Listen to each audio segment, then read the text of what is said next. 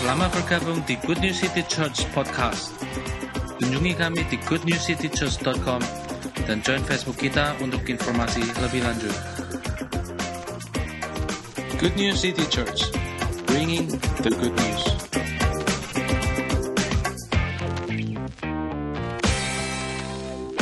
Hari ini tanggal berapa? Bulan berapa? Tahun berapa? Hari baik. Amin. 20/11, makanya kita buat kebaktian pagi hari ini. Ya enggak lah, memang hari ini Minggu, memang kita kebaktiannya. Ya, tadi malam ada satu bagian firman Tuhan yang saya renungkan. Mestinya ada tiga firman yang saya siapkan pada pagi hari ini. Dan saya bersyukur sih Tuhan ajarkan akan banyak hal dalam hidup saya. Tapi saya duduk, saya merenungkan, dan saya percaya ini bagian firman Tuhan buat kita semuanya, di mana kita akan pelajari pada pagi hari ini sama-sama, dan supaya kita tahu juga jatah kita di dalam Tuhan, dan apa yang Tuhan sediakan buat kita semuanya. Yang bawa Alkitab, mari kita buka di Yesaya pasal yang ke-54, dahulu saya akan awali. Kalau saya pelajari dalam hidup kekristenan, yang menjadi inti dalam kehidupan orang Kristen itu bukan apa yang kita kerjakan di luar dahulu. Tetapi di dalam kekristenan itu yang penting dalam hidup kita adalah soal cara berpikir kita. Kalau kita lihat di Roma pasal yang ke-12, ayat yang kedua dikatakan, supaya kita itu jangan menjadi serupa dengan dunia ini. Tapi dikatakan supaya kita berubah oleh pembaharuan budimu. Berubah itu dulu. Kalau itunya nggak berubah, ya hidup kita tidak akan bisa berkembang dan menikmati akan banyak hal dalam hidup kita. Harus transform dulu your mind. Cara berpikir kita itu harus berubah dulu. Kalau itunya berubah, itu nanti akan mengubahkan banyak hal dalam hidup kita. Ketika Alkitab berkata, janganlah engkau menjadi serupa dengan dunia ini, kata serupa itu dikatakan supaya fashionnya, model kita itu jangan sama dengan dunia ini. Nggak boleh sama dengan dunia ini. Makanya Yesus kan berkata kan, kamu jangan seperti orang dunia. Nggak percaya kepada Tuhan. Kamu harus percaya bahwa Tuhan itu memelihara hidupmu. Kan gitu. Jadi berubah di sini dulu. Lah, kata berubahlah oleh pembaharuan budimu itu dari kata metamorfosa. Metamorfosa itu berubah bentuk dan susunan, artinya gitu. Berubah bentuk dan susunan itu seperti kepompong jadi kupu-kupu. Itu berubah bentuk dan susunan, berubah. Hidup kita harus berubah, susunan tata hidup kita itu mesti harus berubah. Kalau nggak berubah, kita nggak bisa menikmati yang terbaik daripada Tuhan. Hanya ketika kita berubah, tata susunan cara berpikir kita, hidup kita, itulah yang mengubah banyak hal. Dan arti kata metamorfosa itu yang kedua itu dikatakan juga berubah kedudukan. Bukan hanya berubah bentuk dan susunan, tapi kedudukan kita, martabat kita, dan tingkatan hidup kita pun juga harus berubah. Misalnya contohnya, kalau kita anak, ya kita anak gitu. Iya toh? Kalau kita raja, ya tetap, ya mentalnya itu mental raja. Gitu. Jadi kita harus ngerti who we are in Christ Jesus. Kita harus tahu siapa kita dalam Kristus Yesus. Kalau kita tahu siapa kita dalam Kristus Yesus, cara kita bertindak, cara kita dalam segala hal itu ya juga akan beda gitu. Anak itu kan tetap anak, gak bisa kita berubah seperti apapun juga tetap anak. Anak saya modelnya kayak gitu itu. Gak mungkin dia itu berubah, misalnya jadi pembantu gitu ya gak bisa. Ya anak, gaya dia ya anak. Sama seperti kita. Kita anak raja dari segala raja, ya martabat kita, tingkat kita ya gayanya modelnya ya harus anak raja. Bisa nangkep ya? Nah, ketika ini berubah semuanya, makanya ada satu istilah yang berkata, right believing is right doing. Right believing, right living. Ketika kita mempercayai sesuatu yang benar, hidup kita pun akan benar kabeh. Tapi kalau kita mempercayai sesuatu yang salah, ya nanti seluruh hidup kita akan salah semuanya. Ketika kita mempercayai sesuatu yang betul, ya hidup kita akan enak, langkah-langkah hidup kita. Kalau salah ya off semuanya. Semua yang kita kerjakan akan salah semuanya. Meskipun kelihatannya baik. Makanya kita berkata semua yang baik itu belum tentu benar. Ketoknya apik, tapi belum tentu benar. Tapi yang sesuatu yang benar itu belum tentu apa? Sempurna. Makanya untuk kita ngerti yang sempurna itu, cara berpikir kita harus berubah. Jangan model cara berpikir seperti dunia. Ya, Yesaya 54. Jadi kekristenan itu isinya ya itulah, perubahan cara berpikir kita. Itu akan merubah banyak cara hidup kita. Yesaya 54 ayat 17. Dikatakan, setiap senjata yang ditempa terhadap engkau tidak akan apa? Berhasil. Alkitab berkata.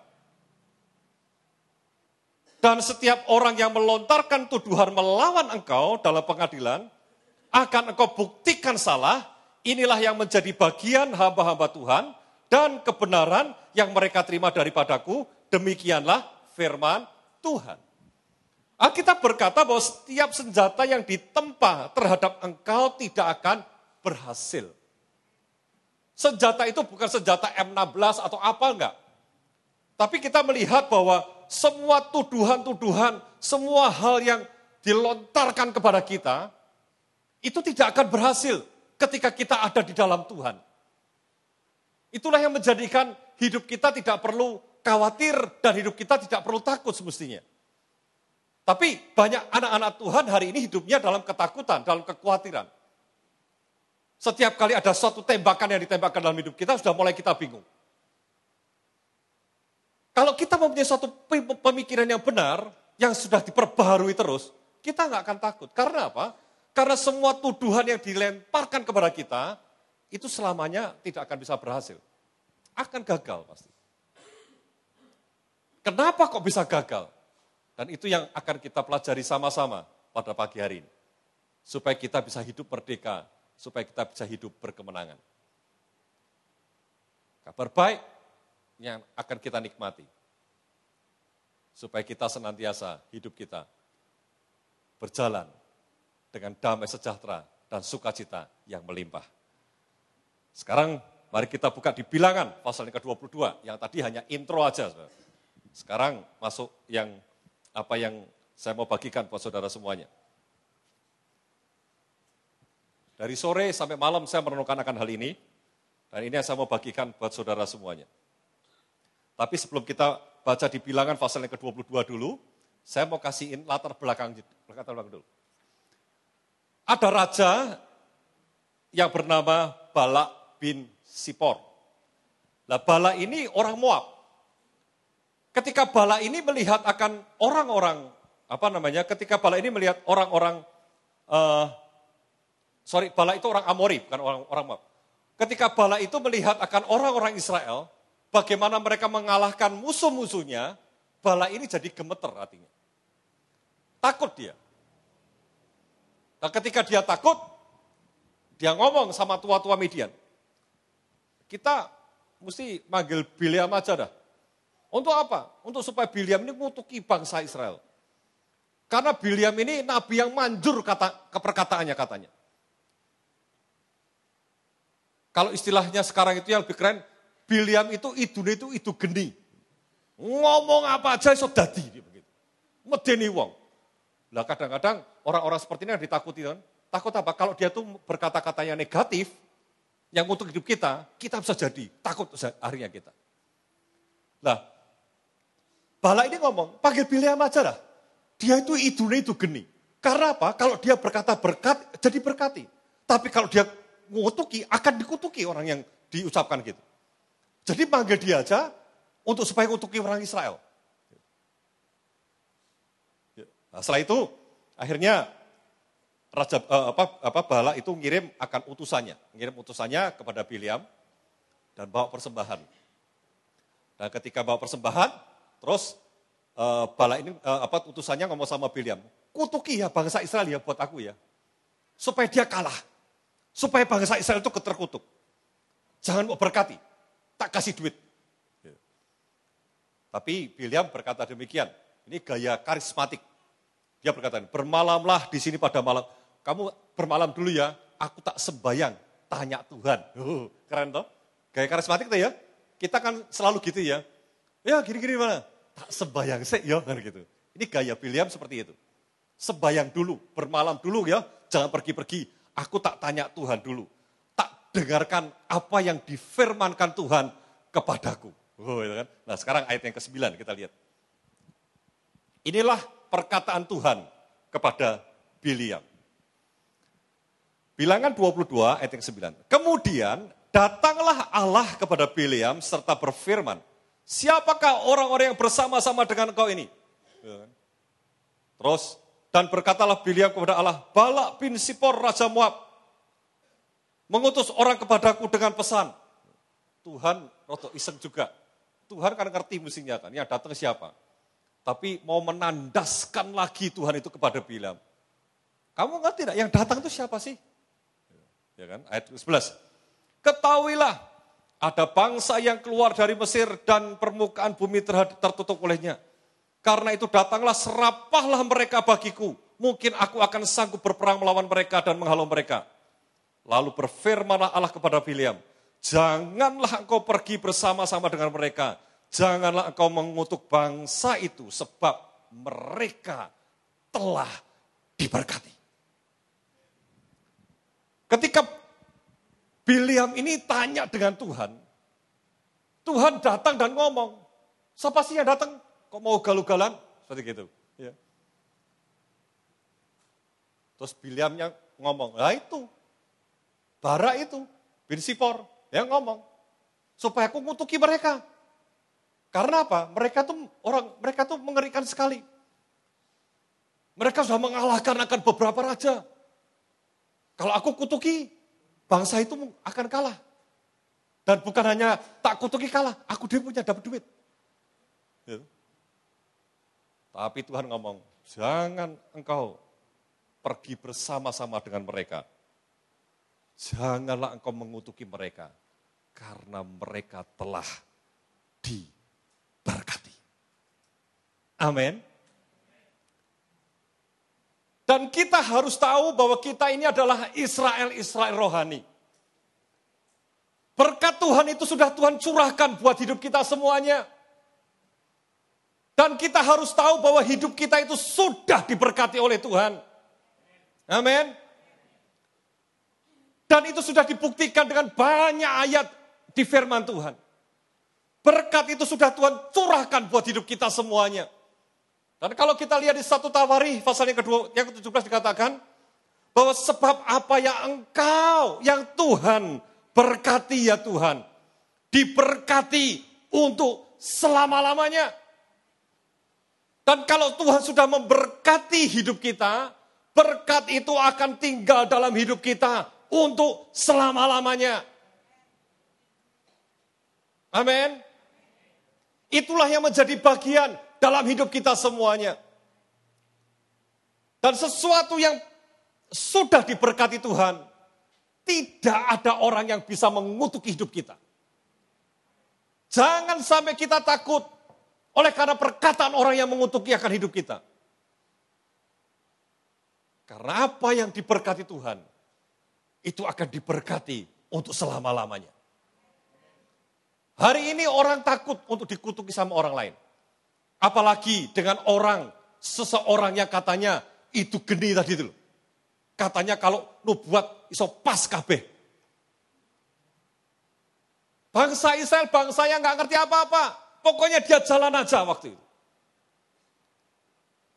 Tapi kita lihat, ketika ada bangsa yang mau ngutuki, lewat nabinya, dia omongin, lu jangan macam-macam ya, wani ngutuki. Karena ketika orang mau mengutuki kita, sebenarnya dia mengutuki Tuhan. Amin. Alkitab pernah berkata kan, bahwa kita di dalam Yesus dan Yesus di dalam kita. Dan firman berkata kita menjadi satu. Ketika kita menjadi satu, itulah yang dicari oleh orang-orang tertentu yang namanya manunggal. Katanya itu ilmu yang tertinggi. Dan kita punya ilmu yang tertinggi itu. Karena kita manunggal, kita satu dengan Yesus. Dan Alkitab berkata, bahwa kalau mereka menjamah hidup kita, dia menjamah biji mata Tuhan. Dengan kata lain, kalau mau macam-macam dengan kita, mereka itu nyulek motone Tuhan. Bahasa kasarnya gitu. Amin. Begitu luar biasanya Tuhan itu proteksi hidup kita. Sampai yang mau ngutuki aja dilokno. Aja macam-macam loh. Aja macam-macam. Berani ngutuki urusannya dowol.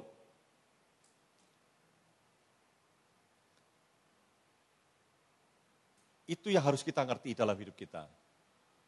Bahwa kita adalah orang yang diberkati. Amin. Jatah kita itu diberkati. Alkitab berkata, dia kaya jadi miskin supaya kita jadi kaya. Saya tidak mengajari saudara untuk jadi materialistis. Yang dipikirkan uang. Tapi kita harus tahu bahwa apa yang menjadi bagian dalam hidup kita. Yang namanya berkat itu bukan semata-mata hanya duit saja loh. Berkat itu bisa banyak hal dalam hidup kita.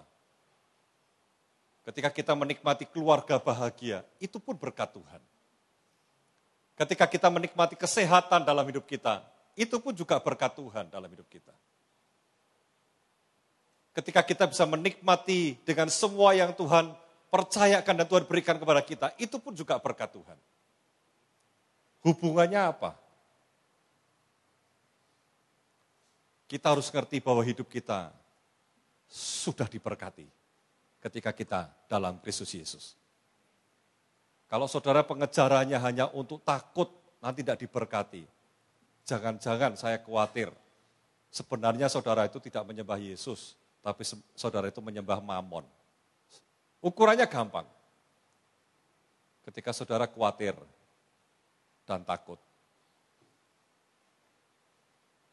Itu saudara jangan-jangan, maaf loh, yang saudara sembah bukan Yesus. Alkitab berkata burung di udara aja dipelihara sama Tuhan. Dia tidak pernah menabur, tapi Tuhan pelihara.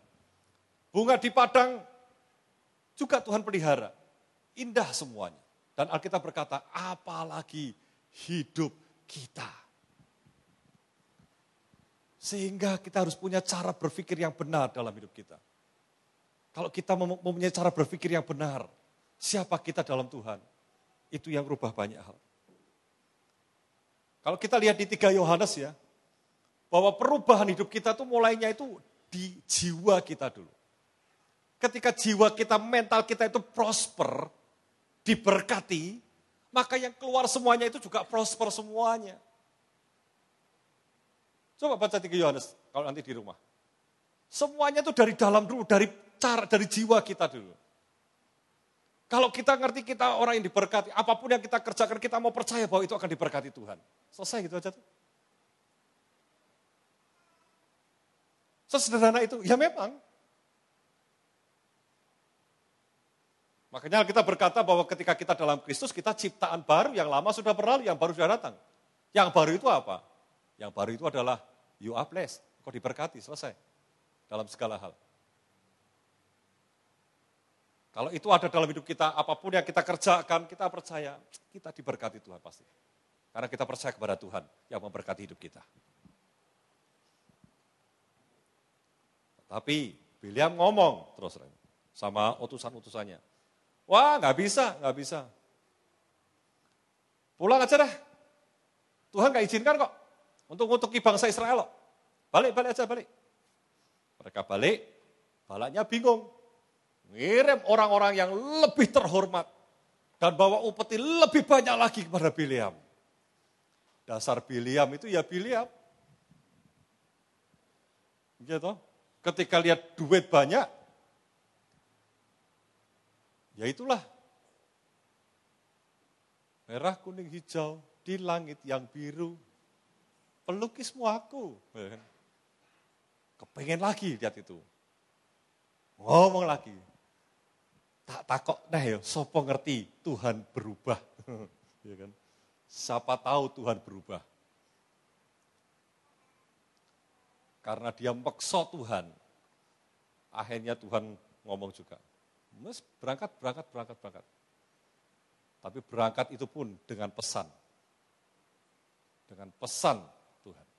Ya. Terus dia naik keledainya. Ketika dia naik keledainya, jalan. Ketika keledainya jalan, dia ada di antara kebun anggur dan tembok. Enggak tahu terjadi apa, Bileam enggak ngerti. Ngerti-ngerti keledainya mepet ke tembok, kakinya Bileam kecepit. Ketika kakinya Bileam kecepit, dipukul itu keledai. Jedak. Dipukul keledainya itu, Bileam marah. Marah, terus keledainya tiarap. Keledainya tiarap, dipukul lagi sama tongkat keledai itu sama Bileam. Ketika dipukul lagi sama tongkat, keledainya bisa ngomong terus. Pernah lihat keledai bisa ngomong? Pernah saya. Di mana? Di bioskop.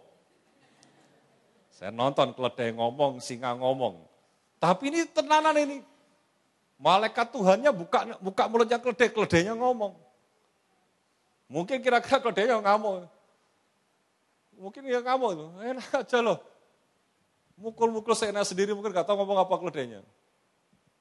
Habis itu, terus mata Bileam dibuka. Ketika mata Bileam dibuka, dia lihat ada malaikat berdiri bawa pedang. Bawa pedang ngomong apa? Bilangan 22 ayat 23 kita lihat. Ayat 32. Bilangan 22 ayat 32. Bilangan 22 ayat 32. Alkitab berkata, berfirmanlah malaikat Tuhan kepadanya, apakah sebabnya engkau memukul keledai sampai 3 kali? Lihat, aku keluar sebagai lawanmu, sebab jalan ini pada pemandanganku menuju kepada kebinasaan.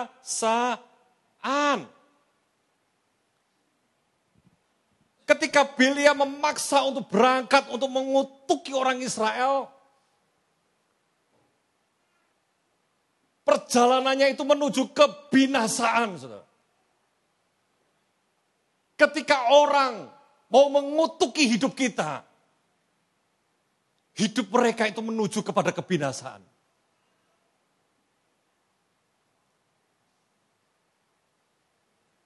Karena ada Tuhan dalam hidup kita. Jangan kita takut untuk dikutuk. Karena kita adalah orang-orang yang diberkati. Amin. Ini malaikat Tuhan ngomong, jalan terus kamu ya, mau nantang orang Israel ya, umat Tuhan ya.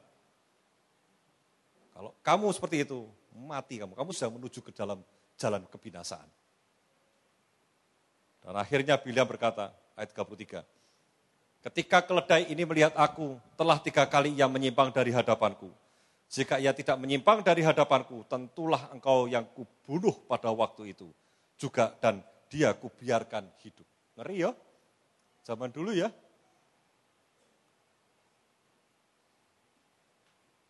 Terus ayat 34.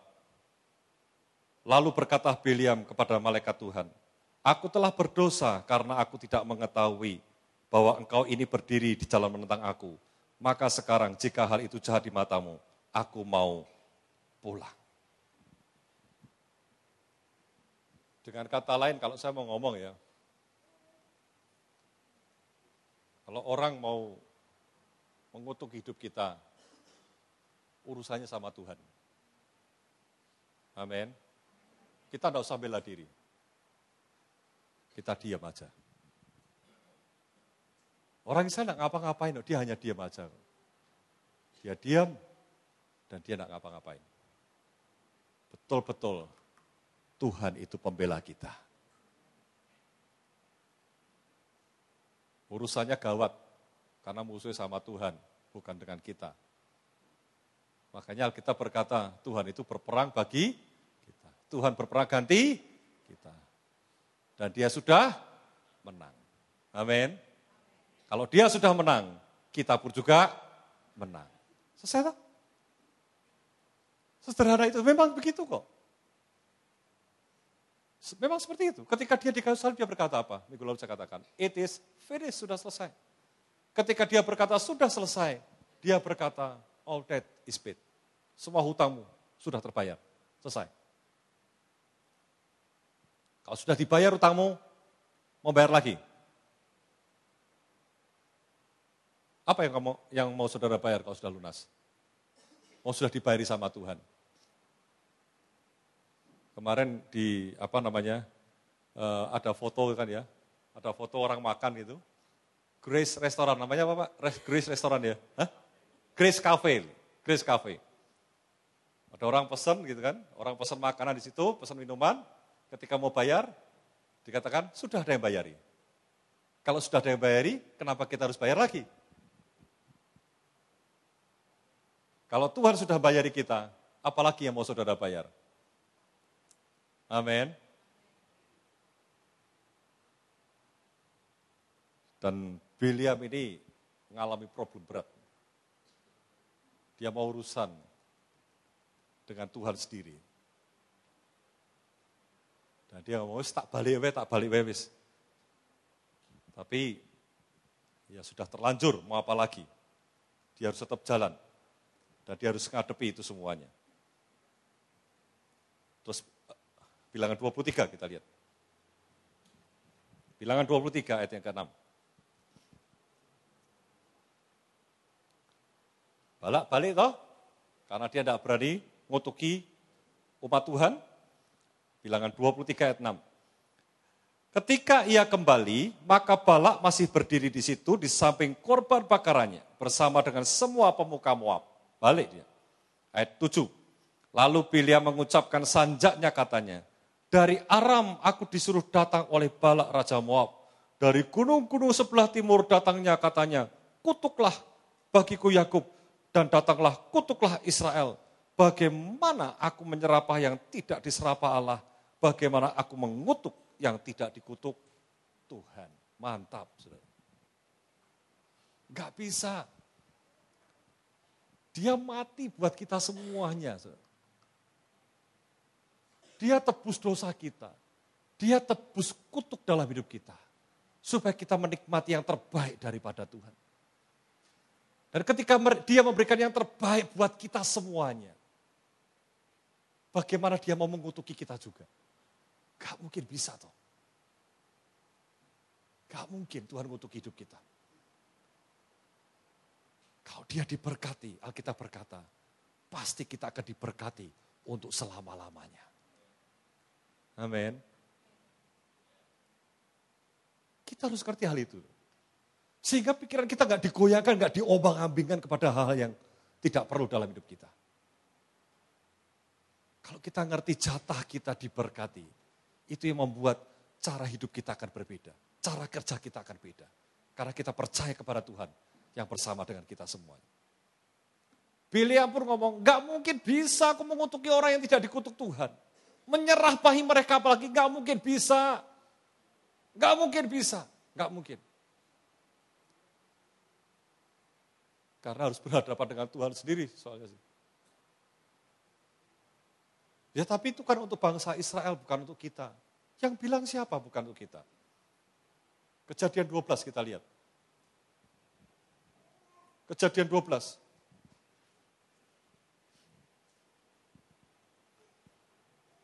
Ini ada hal yang saya suka sekali di Kejadian 12 ini. Kejadian 12 ayat yang pertama. Berfirmanlah Tuhan kepada Abram, ayat yang terkenal sekali ya. Pergilah dari negerimu dan dari sanak saudaramu dan dari rumah bapamu. Ini ke negeri yang akan kutunjukkan kepadamu. Aku akan membuat engkau menjadi bangsa yang besar dan memberkati engkau serta membuat namamu masyhur dan engkau akan menjadi berkat. Aku akan memberkati orang-orang yang memberkati engkau dan mengutuk orang-orang yang mengutuk engkau. Dan olehmu semua kaum di muka bumi akan mendapat berkat. Janji ini Tuhan berikan kepada Abraham. Di mana dia akan menjadi berkat. Dan barang siapa yang memberkati Abraham akan diberkati. Yang mengutuk Abraham akan dikutuk oleh Tuhan juga. Kita harus tahu bahwa kita ini adalah keturunan Abraham.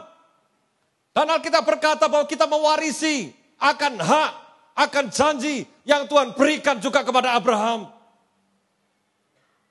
Sehingga Alkitab berkata, tidak ada tuduhan, kutukan yang berhasil ketika itu dituduhkan kepada kita. Amin. Karena jatah kita itu adalah menerima janji yang Tuhan berikan kepada Abraham.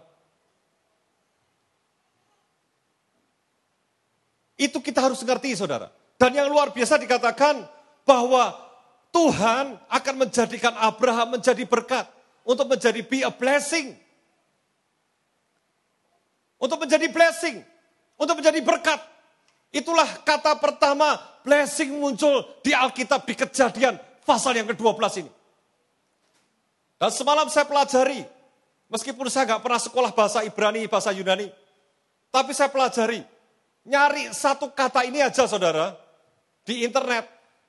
Itu hampir 3 jam loh saya. Penasaran soalnya saya. Apa yang dimasukkan dengan blessing itu? Kita menjadi berkat bagi orang lain.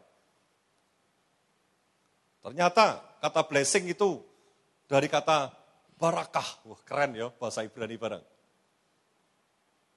Dan kata barakah itu ada 3 unsur arti di dalamnya. Bar itu artinya adalah anak, ya kan? Simon bar Yunus, Jonah.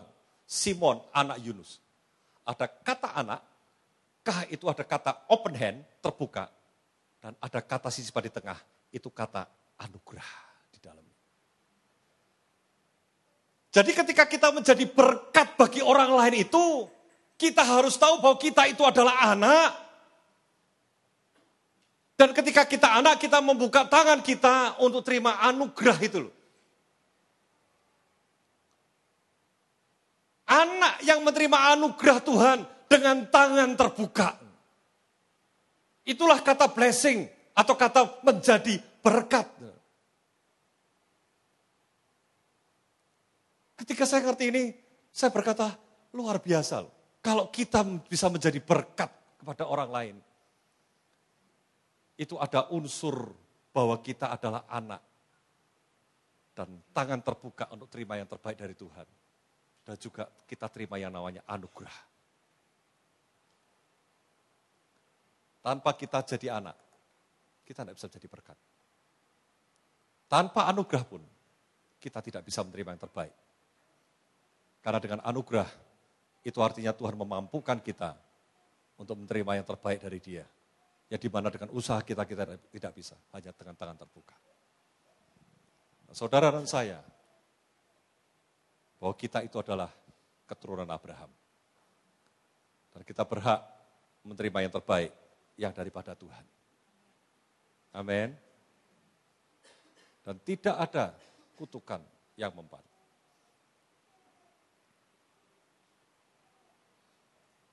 Dulu saya kalau ketemu sama Nabi itu ya, wadiku itu tidak karuan. Ini diomongnya apa meneh Nabi ini. Waduh, dulu tuh saya ya cerita sedikit ya. Saya itu dulu tuh, waduh sampai ada kepahitan sama nabi-nabi ini ya. Bu, enggak tahu kenapa. Ada nabi datang, ya kan, dipanggil jentrek, baris di depan semuanya. Didoakan satu persatu. Tekan sini, tak rungono api. Tekan saya, orang api. Sebelahnya api lagi gitu. Dulu saya berpikir loh, aku ki salah apa toh Tuhan? Kok mesti kok pas nubuatan ngomongku kok mesti kok mbuhono ae. Sak bayar harga lah, sopo ditunda lah, sopo macam-macam. Saya sampai jengkel loh. Tapi toh yang ditubuatin api-api pun, ya banyak yang tidak jadi juga. Jadi itu juga penghiburan buat saya juga. Sing dinubuati api ora kedaden, sing dinubuati elek ya ora kedaden juga elek. Sampai saya ngerti bahwa Tuhan itu merancangkan yang baik buat kita semuanya.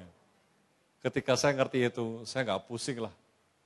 Apalagi tahu bahwa tidak ada kutukan yang mempan dalam hidup kita. Ya santai aja.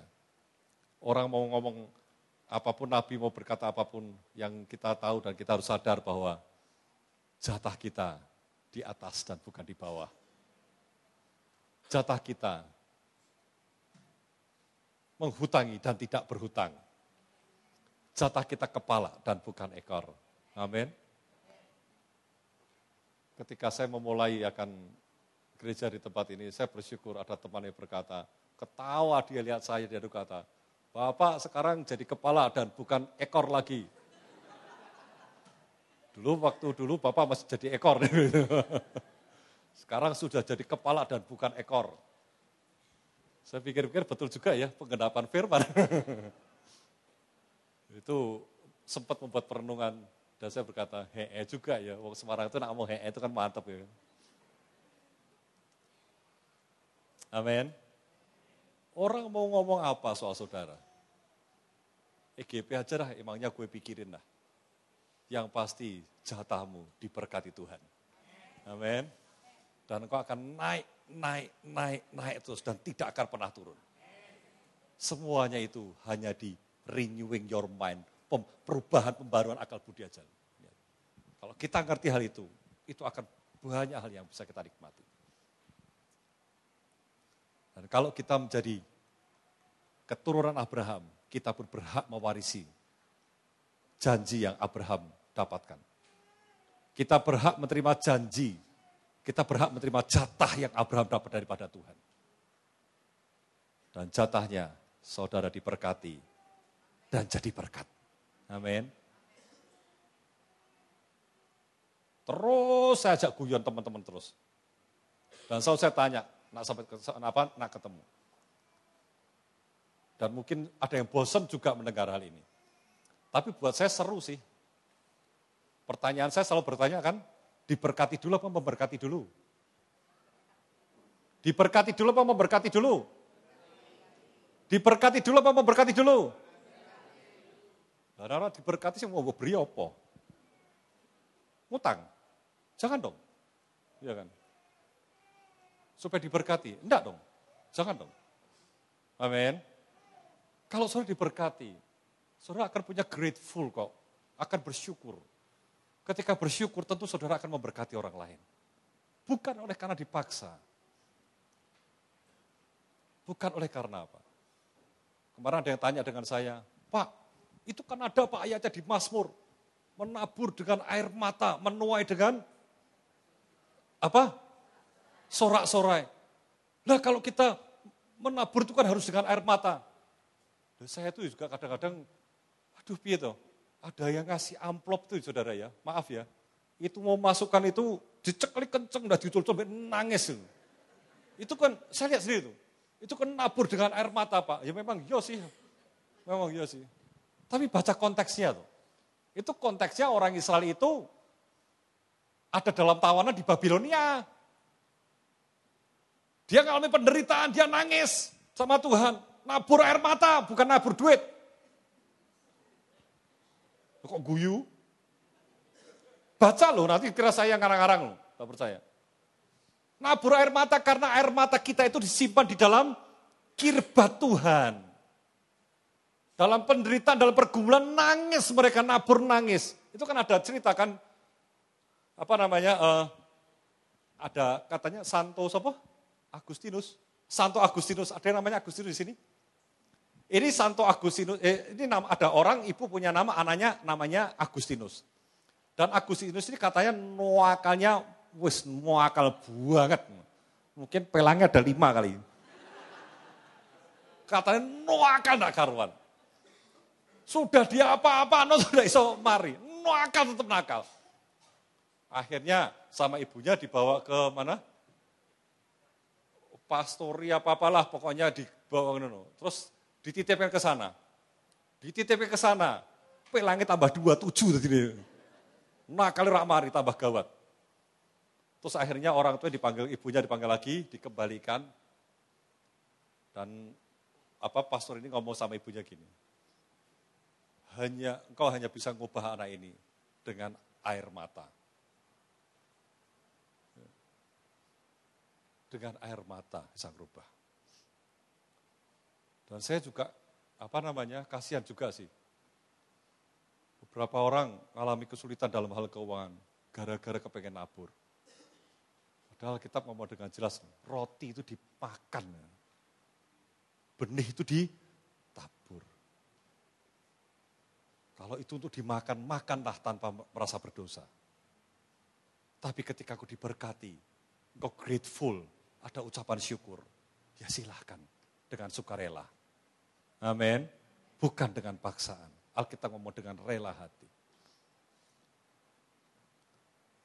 Kok malah menggok ke sana, padahal saya tidak mau ngomong soal itu.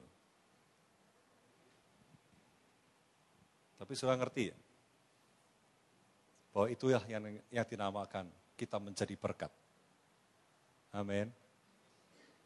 Kapan kita menjadi berkat? Alkitab dengan jelas berkata, ketika kita diberkati, kita akan menjadi berkat.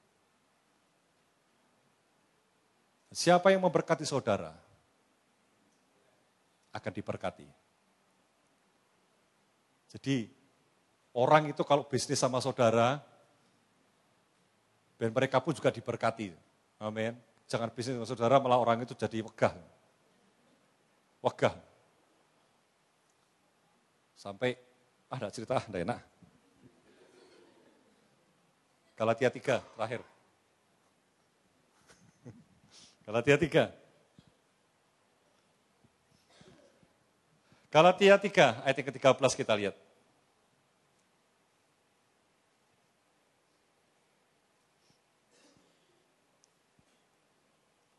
Galatia 3, ayat 13 dan 14. Kristus telah menebus kita dari kutuk hukum Taurat, dengan jalan menjadi kutuk karena kita, sebab ada tertulis, terkutuklah orang yang digantung pada kayu salib.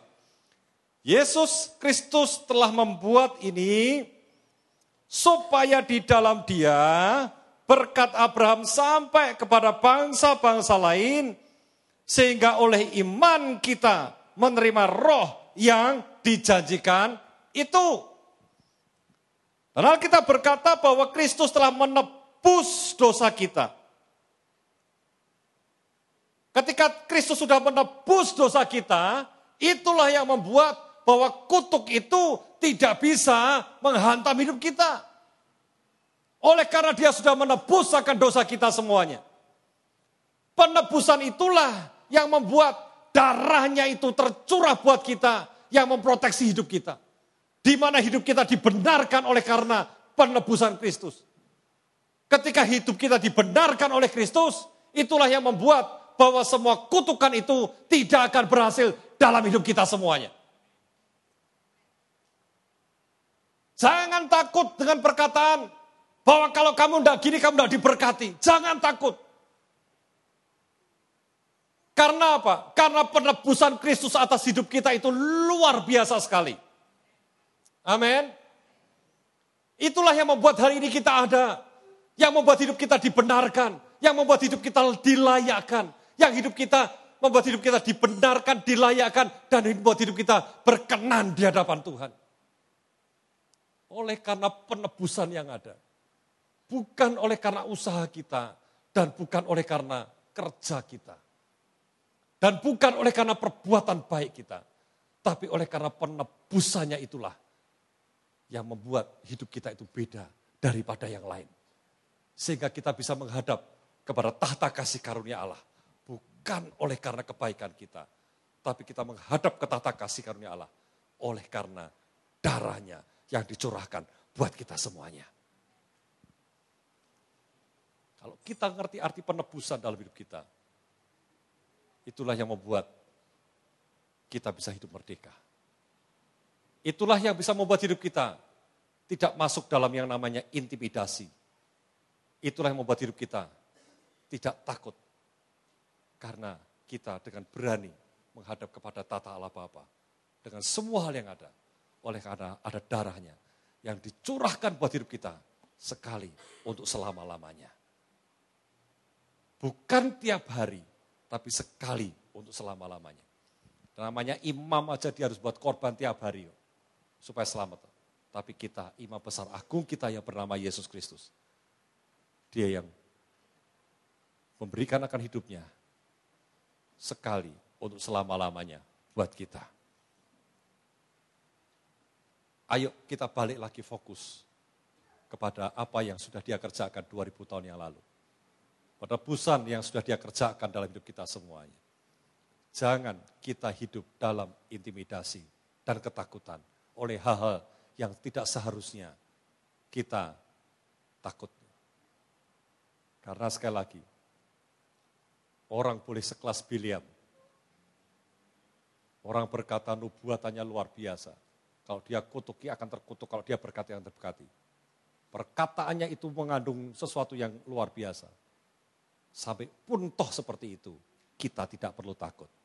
Karena ada darah Yesus, ada penebusan dalam hidup kita semuanya. Karena Alkitab berkata, siapa yang memberkati kita, diberkati. Dan siapa yang mengutuk kita, mereka akan dikutuk. Amin. Be happy aja dah. Enjoy aja, ya kan? Nikmati kita hidup dalam kemerdekaan yang Tuhan sediakan dan Tuhan yang sudah Tuhan berikan dalam hidup kita semuanya. Amin. Jatahmu diberkati. Jatahmu diberkati. Jatahmu diberkati. Amin. Mari kita bangkit berdiri. Terima kasih telah mendengarkan kabar baik melalui channel The Good News City Church. Jangan lupa untuk subscribe podcast ini untuk mengikuti kabar baik yang terbaru. Good News City Church, bringing the good news.